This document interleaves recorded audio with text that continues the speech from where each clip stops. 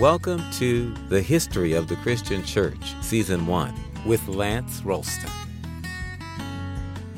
This week's episode is titled Hermits. A few episodes back, when I introduced Athanasius, I mentioned the religious hermits that he visited in the wilderness near Alexandria in Egypt, bringing them food. As a young man, Athanasius honored these men who'd forsaken the ease of city life to pursue an undistracted but, difficult life of devotion to God.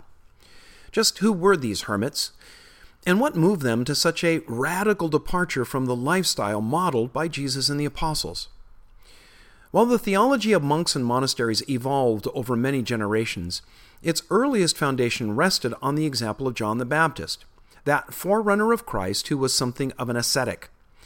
His normal haunt was the Judean wilderness, where it intersected the Jordan River. He wore a less than fashion-conscious wardrobe and ate a strict organic diet grudgingly provided by the wilderness.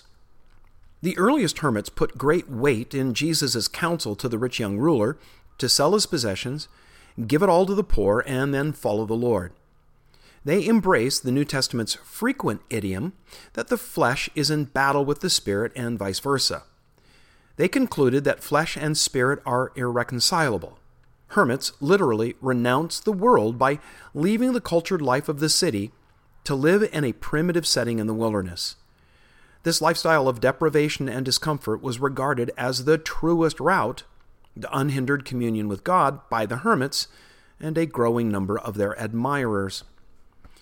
The first time we see a written expression of this emerging mindset is in that document known as the Shepherd of Hermas, which was written about AD 140. This early Christian tract defines a higher and a lower route that believers can take in their devotion to God. Faith, hope, and love are a lower route that's required of all Christians. But for those who aspire a closer intimacy with God, self-denial is also required. This denial of self took many forms, with celibacy and renouncing marriage as one of the more radical, yet one of the more popular. The practice of penance became common with believers, moved to dramatic acts of charity and bravery in order to prove their devotion to God.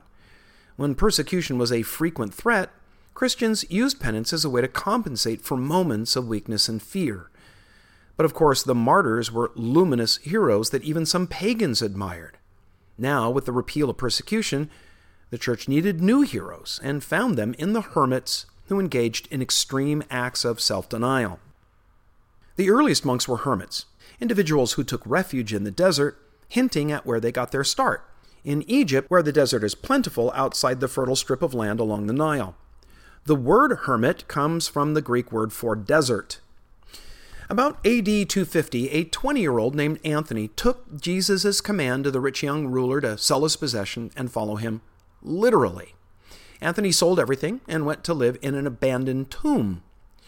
Legends quickly grew up about his battles with temptations that took visible form in attacks by demons, seductive women, and even wild beasts.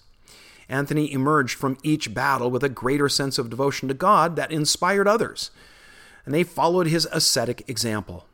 Soon hundreds were making their way to the wilderness to pursue a life of rigid self-denial. Anthony was Athanasius' favorite, and since Anthony lived to be over 100, he was alive when the future bishop of Alexandria was taking supplies to the desert monks. Athanasius wrote a biography of Anthony, which became wildly popular. This book, more than any other factor, helped boost the esteem and appeal of the Hermetic life. Monasticism grew apace with the newfound imperial favor under Constantine and his successors. It's not difficult understanding why the number of ascetics jumped, and monasticism became popular at the same time that the church and the state were buddying up. Being a Christian was no longer dangerous, so the sincerity of many new members declined. When people realized that belonging to a church was a social and a political plus, the sincerity factor dipped even further. Genuine believers noted the sagging quality of faith among so many of the church's fair-weather friends and chose to respond by embracing a more rigorous path. The models of that era were the monks, those standout Christian heroes who had attained an honor similar to those once given to the martyrs in the previous era. And hey, I don't have to get my head chopped off. Cool. So the monks of this time weren't so much fleeing the world as they were protesting a worldly church. Part and parcel of the Hermetic life was an isolated individualism that stands in contrast to the communal life that was modeled by Jesus and the apostles, and we find urged in the New Testament. You don't have much of a body of Christ when it's just one guy in a cave. Hermits found refuge in the wilderness, an easy way to avoid the temptations of the external world, but what of the far more dangerous inner temptations of the soul? Things like pride and envy. Now, the temptation to pride for a monk would have been obvious. After all, it was easy for the desert ascetics who'd taken the supposed higher path to consider themselves better than others. But how could envy be a problem when they were all living alone? Well, they lived alone, but they had plenty of visitors. Pilgrims made their way out to meet them and catch a few moments with those considered now to be living saints. As these pilgrims made the rounds of several hermits, they reported to each hermit the extreme act of penance and piety of the others. Not wanting to be outdone in a show of devotion, hermits endeavored to outdo each other. So they went on extreme fasts, ate bizarre foods, lived in trees, on tops of pillars, and refused to bathe. As their acts became more bizarre, their fame grew, and soon thousands were flocking to see them.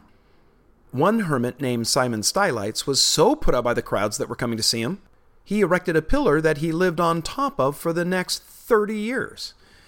People would send up food via a rope and basket. As with any extreme, it didn't take long before a calmer and more reasoned way challenged the decidedly non-biblical ultra-individualism of the desert hermits. About AD 320, someone remembered Genesis chapter 2, verse 18, that says people shouldn't be alone. Hey, maybe these hermits that we've made into living saints aren't really hitting the mark after all. An ex-soldier named Pachomius formed the first monastery. It was a place where Christians could pursue devotion to God in a communal setting. Instead of each monk deciding for himself how to live and what to do, drawing on his experience as a soldier, Pachomius set rules for the community. All members wore the same uniform, engaged in similar manual labor, and kept the same schedule. While Pachomius' monastery was the first that we know of for men, women were already engaging in their own version of communal life. That had been necessary since women weren't allowed to be hermits. Their isolation would have made them a tempting target for criminals and brutes. Nonnes is the feminine form of the word monk, and so the women who pursued the communal life were known as nuns. Their cloistered commune was called a convent. The monastic movement spread north out of Egypt into Syria and then west into Asia Minor, which at that time was the most spiritually dynamic region of the faith. Once monasteries took root in Asia Minor, they spread rapidly across Europe. When Athanasius died in the spring of 373, 3 bishops from Cappadocia in Asia Minor picked up and continued to carry the standard of loyalty to the Nicene Creed: Basil, Gregory of Nazianzus, and Gregory of Nyssa. These 3 greatly promoted the monastic movement. Basil was especially important because he's the one that authored what's known as the Rule of Discipline that framed monastic life for generations after, and does so to this day in the Eastern Orthodox Church. Throughout the 4th and 5th centuries, monasticism gained popularity and infiltrated every level of society. The communal life of the monks reinfused the church with a sense of purpose and a return to the piety that had marked the church's early years. Martyrdom was replaced by a wholehearted devotion to God through renouncing a career of worldly success in favor of one that was lived in the imitation of Christ. In order to obtain this ideal within the context of communal life, monks took vows of obedience, poverty, and chastity. These were attempts to limit the battle line of temptation and sin by renouncing possessions, self-will, and the sexual urge. Monasteries helped put an end to the problems that were common to the earlier hermits: idleness and eccentricity. They became centers of social renewal and scholarship. By the 6th century, most church leaders had at one time been monks. One of the most notable monks from this period was Jerome, who lived about 340 to 420. He began as a hermit in the Syrian wilderness. Despite his best intentions, Jerome was plagued by sexual temptation. The only relief that he could find was when his mind was preoccupied by an overwhelming intellectual challenge. Someone suggested that he learn Hebrew, which proved to be an effective prescription against temptation. Once he'd mastered Hebrew, He traveled to Rome, where he became the tutor of one of the leading bishops there, and met a couple of brilliant women who, under his training, became as skilled as he in teaching the Bible. When Jerome fell out with some other monks at Rome, he moved to a monastery at Bethlehem, where he spent the next 22 years translating the Old and New Testament into Latin. At first, Jerome's translation was criticized because he used the street language of his day rather than the more refined classical Latin of antiquity. People considered his Bible vulgar, but it didn't take long before opinions changed, and the Latin Vulgate was widely and wildly popular. The Roman Catholic Church used the Latin Vulgate as their official Bible until recent times. The man who had the most significant impact on monastic life was Benedict of Nursia, not far from Rome. Benedict was educated in the capital, but when he was exposed to the extreme asceticism of the hermits, cut short his schooling in favor of a solitary life in a cave about 80 miles south of Rome. He spent 3 years there studying the scriptures when local monks came for a visit. Impressed with his learning, they asked if he would become their abbot, that is, the monastery's leader. He agreed, but when the discipline that he required proved too rigorous for the monks, they tried to poison him. So he fled, taking with him little more than a wisdom born of failure. Instead of chalking up his ouster from the monastery as a sign that he wasn't cut out to lead, he instead refined his ideas on how to conduct community and began a new monastery at Monte Cassino, just south of Rome in 529. When Benedict died 13 years later, he left behind a pattern for monastic life that became the standard for hundreds of monasteries and helped safeguard European civilization during the intellectual declension of the Middle Ages, something that we'll return to in a later episode. It was at and for the Monte Cassino Monastery that Benedict wrote his famous Rule. The Rule was a brilliant merging of pragmatism and psychology. Benedict had learned how to administrate a commune of believers to enforce necessary discipline, but without being too harsh. He began by taking the basic monastic forms that were already in place, and then added to them a system of discipline that weeded out the lazy and the insincere. He knew the only way to accomplish the aims of a monastery was by maintaining authority and discipline, but the required obedience had to be such that an ordinary person could give it. Benedict had failed in his earlier attempt because he expected the monks to follow his own level of discipline, which he now realized was greater than all but a few could emulate. Benedict's rule established the role of the monastery's abbot as sole authority to whom the monks owed unwavering and unquestioned obedience. But this authority couldn't be arbitrary, and so he made the selection of the abbot a choice for the monks themselves. His rule for the abbot was that any major decision must be made after consulting the monks for guidance.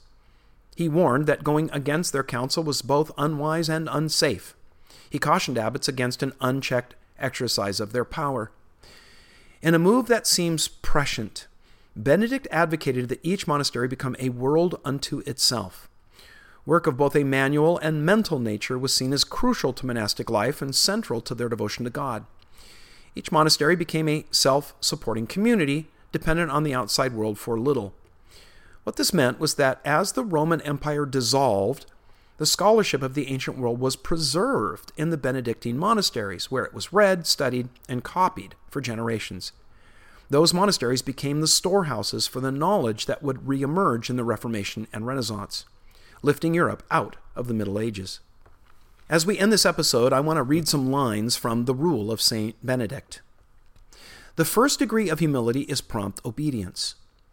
Idleness is the enemy of the soul, and therefore the brethren ought to be employed in manual labor at certain times, and at others in devout reading. The sleepy like to make excuses.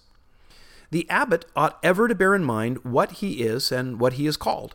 He ought to know that to whom more is entrusted, from him more is exacted.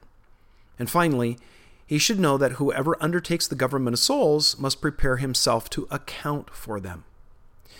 As we end, I want to say to both casual listeners and subscribers of Communio Sanctorum, thanks so much for joining us. If you haven't done so yet, please drop by the Facebook page and give it a like. If you access Communio Sanctorum through iTunes, please rate the podcast and leave a review. Thanks again. Thanks for joining us at Communio Sanctorum. We really appreciate your listening and subscribing. Listeners are invited to like the Communio Sanctorum Facebook page and to write a review in the iTunes Store. For both Facebook and iTunes, search for History of the Christian Church. Looking forward to joining you next time.